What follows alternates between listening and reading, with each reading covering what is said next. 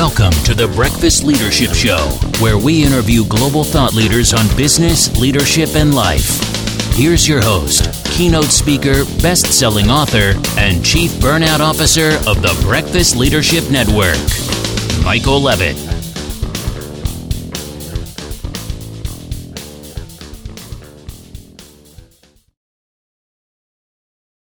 Welcome back. I've got Greg Colburn online. Greg, how are you?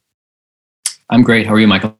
I am awesome. This, in my opinion, might be one of the most important conversations I've had on this show because it impacts so many people across the globe. So why don't you share a little bit about you, and then we'll dive into this important conversation. Great. Thank you. Well, I am a member of the faculty at the University of Washington in Seattle. I'm actually a second career academic. My first career was in finance. I was an investment banker and a private equity investor for about 17 years, and decided I wanted to do something different, and went back and got my PhD in public policy with a focus on housing policy, and then was fortunate enough to land here in Seattle at UW. And I've spent my last 5 years teaching and conducting research on the housing and homelessness crisis that's evident in our city and many cities around the country. It's important work. And as we were chatting in the pre-show, and then I said, I better hit record, otherwise I'm going to waste the entire interview and our conversation. Most major cities across the globe have been dealing with this for some time, and it's getting worse. And in many cases, I'm seeing cases, obviously, in the times that I spend in Toronto and San Diego. Those are two areas that it's well documented that there is a crisis with homelessness. And a lot of people, I think of it as being a variety of different things. So why don't you talk about the book specifically, and because it chronicles the work that you've been doing. But even before you do that, I always ask people that are authors, why did you dedicate so much of your life and your time to release a book? Because it is a time-consuming endeavor. Yeah, it is. My motivation for writing the book was when I literally, from the moment that I landed in Seattle, I got involved in a lot of community conversations around this topic, which was great as someone who was new to the community. And it became pretty clear to me within the first year or two that we as a community, and that includes civic leaders, political leaders, just general citizenry, didn't really understand what was causing this crisis. We all knew there was a problem, but diagnosing that, the root cause of it, seemed to me to be troubling or difficult. And my fear, and this fear has kind of been manifesting over the last couple of years, is that failure to properly diagnose the disease will lead to bad prescriptions. And I feel like we've had kind of a scattershot approach here, and it's not just Seattle; it's all over the place. And failure to really center housing in this conversation leads to all these other conversations around behavioral health and drug use and mental illness and poverty and all these things that are really important. I would never suggest they aren't important. But the purpose of the book is really to center housing in this conversation, because I firmly believe that if we don't figure out the housing side of this, we will not end this crisis. One of the things that I've noticed, especially over the last few years, I'll pick on Toronto for a moment because it's where I live, and is the housing situation has become very, very costly for a lot of people. The condo building that I'm in, the price that was paid when we acquired it several years ago is up 200% from just 5 years ago. And people can't afford a down payment. There's restrictions, and we're seeing this. It reminds us back to the Great Recession in 2007, 8, 9, where the mortgage crisis was really problematic, and they tightened up the rules for a bit, and it made it harder for people to get homes. And now, people just simply can't afford a mortgage, so they're saying, okay, well, I got to pay rent. And then, the people that own those houses have big mortgages, so they're going to have to charge rent that will cover their mortgage payment. I think there's a lot of misconception that a lot of landlords are making all this money from rent, and maybe some of them are if they were able to acquire the property or they had it in their inventory already. But ultimately, just the cost of housing is getting to the point where people that we would have never imagined could be flirting with becoming homeless is becoming a reality because they simply can't even afford to rent any place, much less own. No, it's exactly right. And one of the things that I talk about a lot in my public conversations around this is the homelessness crisis is the same as the housing crisis. They are not separate crises. It's one and the same. It's just the consequences are different. And so if you're a public school teacher in Seattle and you're struggling to pay rent because you make $60,000 a year in a terribly expensive city, you can figure it out. You can have a 2-hour commute, or you can just spend a big percentage of your income on housing and then obviously have less money left over for other things.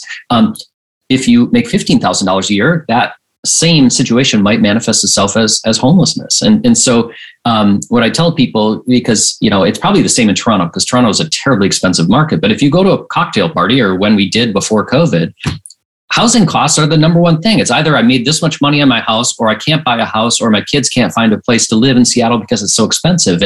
And what we need to do is really understand that issue, that even all of us as professionals who have a livelihood that we're grateful for, creates struggles for us. It creates huge struggles if you're not fortunate enough to have a steady source of income that can afford housing. And so you're exactly right. And so when we separate those two crises, I think we do our community a disservice, because it's easy to then blame people on the streets and then think about the housing crisis as something different, when in fact it's the exact same thing. And a lot of people say, well, how do you fix it? And one of the challenges, and again, working in the housing sector for a bit of time during my career, one of the things that happened, again, we'll pick on Toronto for a moment, but it's the same in many, many jurisdictions, is there just hasn't been enough housing built, where a certain section of housing that is going to be built by developers or a city or a state government, whatever, is saying, okay, we need to have these many homes built. Well, a lot of those builds, took place post World War II, and then it dropped off. And then it really hasn't picked up to the levels that we saw. Meanwhile, the population has dramatically increased. We can look at the US, what the population is today compared to what it was 30 years ago. Dramatic increase. While yes, there's been development and whatnot, and not to the levels of where people are. And Seattle is a great example. That is a destination location. There's a lot to be said about that area, not just because of that particular coffee place or that particular tech company that is based out of that area. It drove a lot of demand for people to be in that part of the country or the world. And when you have demand, then all of a sudden supply dries up, and then the costs go up. And then what we've seen, especially during this pandemic, and I'd love to hear your thoughts on this too, is as people were sent out and working remotely, and they're like, you know what, I don't have to be in the city anymore, so it's so expensive, I'm going to move out a little bit because I shouldn't have a big commute anymore because I'm going to be allowed to work remotely. Well, then the prices of those places that used to be affordable now aren't. So now we've just made the problem even worse, because there wasn't this new build of stuff. People just moved out into other areas, and it's really become even a bigger challenge than before. It's a huge issue. And you mentioned the Great Recession before. And, in the book, we focus on rental costs, because that's typically the market that people experiencing homelessness are facing. And so there's a separate story on ownership, and that has obviously gone parabolic as well. But what's interesting is the overbuild of single family construction in the 2000s and the housing boom leads to this global financial crisis, which leads to a seizing up of credit markets, which leads to far less credit availability for the development of housing, particularly multifamily housing, which we desperately need. And when you look at the numbers at the national level in the United States, I don't know the Canadian figures offhand, but I would assume the pattern is similar. In the United States, what you'll see is we had a huge deficit of housing or lack of housing development from 2010 to 2016 or so, way below historical standards. And we still had population growth. Right. And in coastal cities, we saw a huge migration of people to cities like Seattle, for example. Our population went way up. And so we can trace at least the modern rental crisis to this huge underbuilding. And then now we're trying to catch up. And people will say in Seattle, Well, we've built a lot of housing. We have, but we haven't built near enough to accommodate all the people who want to live and work here. And the problem is that when you import software developers for Amazon, who are going to be well compensated, they're going to find housing regardless. And so it's not the people moving here that are struggling. It's the people who have made this their home for decades and many times generations who are now being pushed out because we haven't built enough housing. The people moving in can afford that housing and it pushes people down. And so the problem with this narrative, and I'm guilty of this as well, is we say we haven't built enough housing for the people who are moving here. Well, actually, they're doing just fine. It's the people who've been here for a while that are getting pushed down. And that has really tragic consequences for the community, and the people who've called this home for a long time. And so, failure to develop housing has huge consequences for a wide variety of, multiple swaths of society. In the community that I'm in my general area, because I live in some condo buildings, there's 4 buildings that are part of this particular complex, but there's a 10 to 20 year development plan where they're going to be building another 12 to 16 condo buildings, anywhere from maybe 20 to 30 or 40 stories high. So there's probably going to be an addition of anywhere from 10 to 15,000 additional people here. And of course, they're not building any new roads, which is going to make Christmas time really entertaining around here because we're close to a mall too. So this is going to be awesome. Can't wait. But the demand is there. Yeah, they know that people will want to move here. But as you said, and there's a community here that is going to be impacted by that, is some people that have, like you said, have been in this area their entire lives, or maybe 3 or 4 generations, are now getting priced out of their own community, and then they have to uproot and leave. And anybody that's ever moved away from where they grew up, that's disruptive. Even if you want to get out of that area, I want to go and do different things and explore the world and all of that, it's still disruptive, and people are choosing that. And I love that you brought up the people that are coming. They've got the resources to be able to move in without really any concerns. It's the people that have been here that are kind of getting kicked to the curb and kind of. I know it's kind of an abrupt statement, but that's how it feels. It's like you're getting kicked to the curb. Thanks for building this community. Now you can't live here anymore because you can't afford it. It seems so unfair. And, I think that's where we as a community, have to come around and figure out, how do we address this? What are some things that we can do that's different than what we have been doing? And it goes back to what you said a few minutes ago about how we separate the housing and the homelessness, when it's actually it's the same. It's 2 sides of the same coin, basically.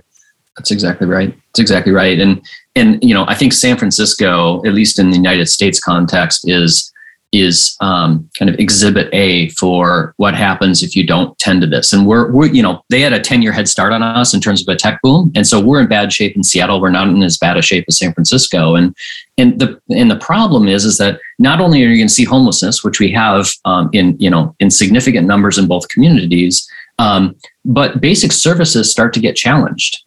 In my opinion, you can't have a sustainable quality community without school teachers and firefighters and service workers and all the people that make a city work. And the problem is I don't know how you can teach 3rd grade in the San Francisco public schools making whatever they make, $60,000, $70,000 a year. The math doesn't work. And so it is a fundamental issue that communities have to address, and it's going to require a major investment, not only of dollars, but just commitment and a willingness by the community to change the built environment. Because the current path that we're on it doesn't have a very positive end game.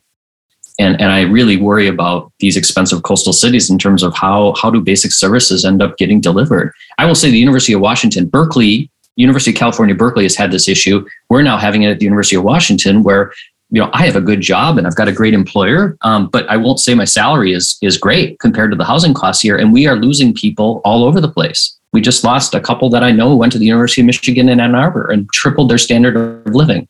Another great public university. And And Berkeley has had this issue for a long time. They have just bled faculty members who could go to other regions of the country, continue to do their work, and have a much higher standard of living. And so it's not that we're not shedding tears for college professors here, but the point is that this issue has a cascading effect on its institutions, and failure to address it will have big consequences.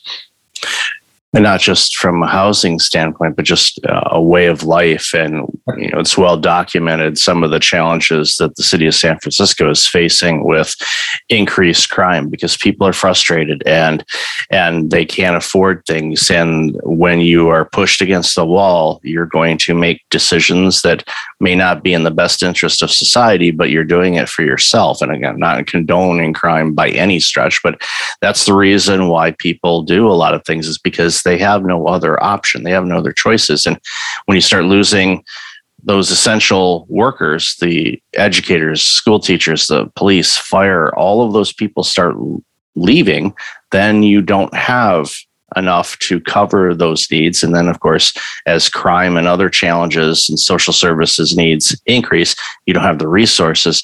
It gets worse. You have yourself just an absolute mess. And it's because people need to be able to afford to live. We're not saying you're going to be in the deluxe mansion type of thing. If you're successful and you're able to do things to end up in that situation, congratulations. That's everyone's definition of success is different, but just having the basic ability to afford to live so you can choose where you want to live and practice your vocation, whether it's an educator or a service person or whatever the case may be.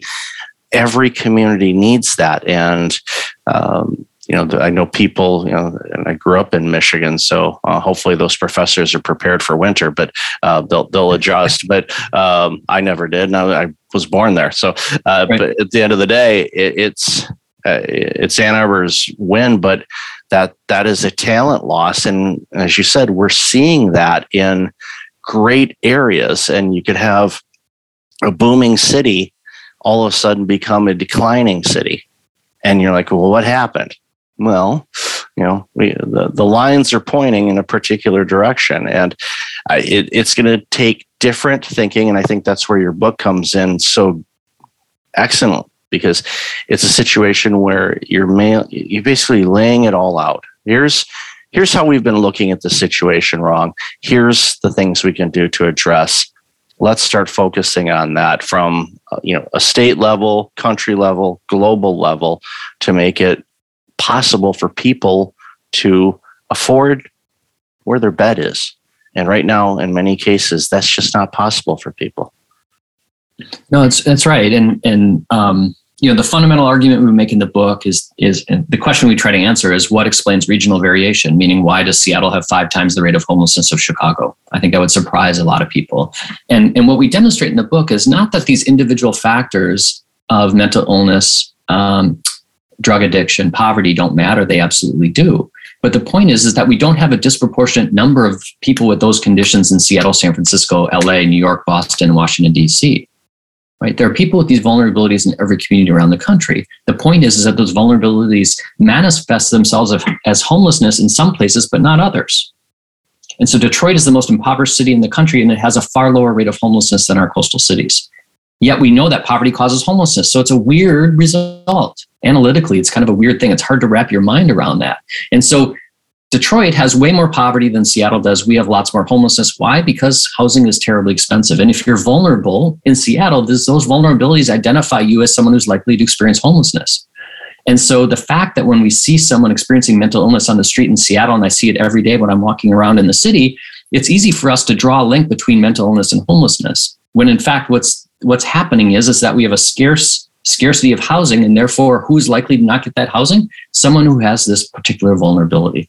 And the other thing that's really, really important is when we encounter someone on the street who's addicted or mentally ill, it's very likely that the experience of homelessness contributes to that crisis. Homelessness is terribly traumatic. The level of physical and sexual abuse, it's horrific. And so the fact that someone would develop mental illness living on the street for 6 months or a year shouldn't surprise anyone. It's a natural human response to that. I also tell people that if I were experiencing unsheltered homelessness, I would probably medicate as well. because it's a really unpleasant way to go through life. And it would be more than probably just a glass of red wine, which is my current mode of medication. So, the cause and effect arrows go in both directions. Those conditions can produce homelessness, but homelessness can also produce those conditions. And so rather than continuing to focus and obsess over these issues, and we need to provide treatment. People say, well, Greg, you don't believe in treatment? I absolutely do. I think we have a moral obligation to provide treatment, but I think we're fooling ourselves if we think that we can solve homelessness by treating our way out of it. We can't. Unless we address the housing shortage, we'll struggle to fix this. Yeah, and that's the key, is we need to build more housing, a lot of it, because the United States has been, for centuries, a destination. It's a place where, from Ellis Island, when all the immigrants come over from, for hundreds of years, people want to be here because there's opportunity, there's hope, and things like that. And then when they get here, they go, what in the world? And we shouldn't have that. There's no reason for it. So we need to build housing that is safe, affordable, and provide opportunities for people to thrive and shine wherever they want to live, whether it's Chicago, Detroit, Seattle, Biloxi, San Diego, Sacramento, Phoenix, wherever. You notice I didn't mention the cold cities and all that, other than Chicago. I worked and lived in Chicago for 6 years. That is a cold that is unmatched, other than the North Pole. But it's definitely a time for all of us to come together and address one thing, and we address the housing challenges, and we correct the path that we're going on with that, then we'll notice improvements in other areas as well. So, Greg, I've loved this conversation. Where can people find out more about you, this awesome book, and the amazing work you do? Well, the book is called Homelessness is a Housing Problem. It's published by University of California Press. You can find it where you find your books, including this small company in Seattle called Amazon. They do a good job of that. And I'm found on Twitter at I think it's @Colburn Greg. I should confirm. I should know that offhand. I'm not a huge Twitter person, but @Colburn Greg, capital C on Colburn, and Greg, Gregg. Thanks so much for having me. I appreciate it. Definitely, and I'll have all that information in the show notes. So again, Greg, thank you so much for this work in the book and this very, very important work that you're doing. It will change lives in the world if people just follow the guidelines that you lay out in the book. So again, thank you so much for your time today. Thank you. Thanks for listening to the Breakfast Leadership Show, part of the Breakfast Leadership Network. Visit breakfastleadership.com for tips on empowering your business and your life.